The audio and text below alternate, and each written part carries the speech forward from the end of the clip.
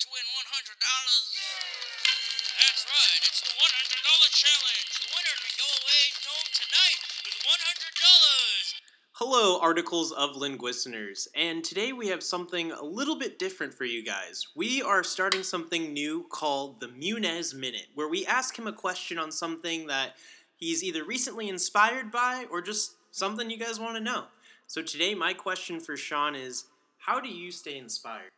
I stay inspired by kind of recreating the visuals and musical creative outlets that I need to look to fill my empty void of creativity or inspiration or motivation. I like to read my affirmations whenever I get lost or have a bad day.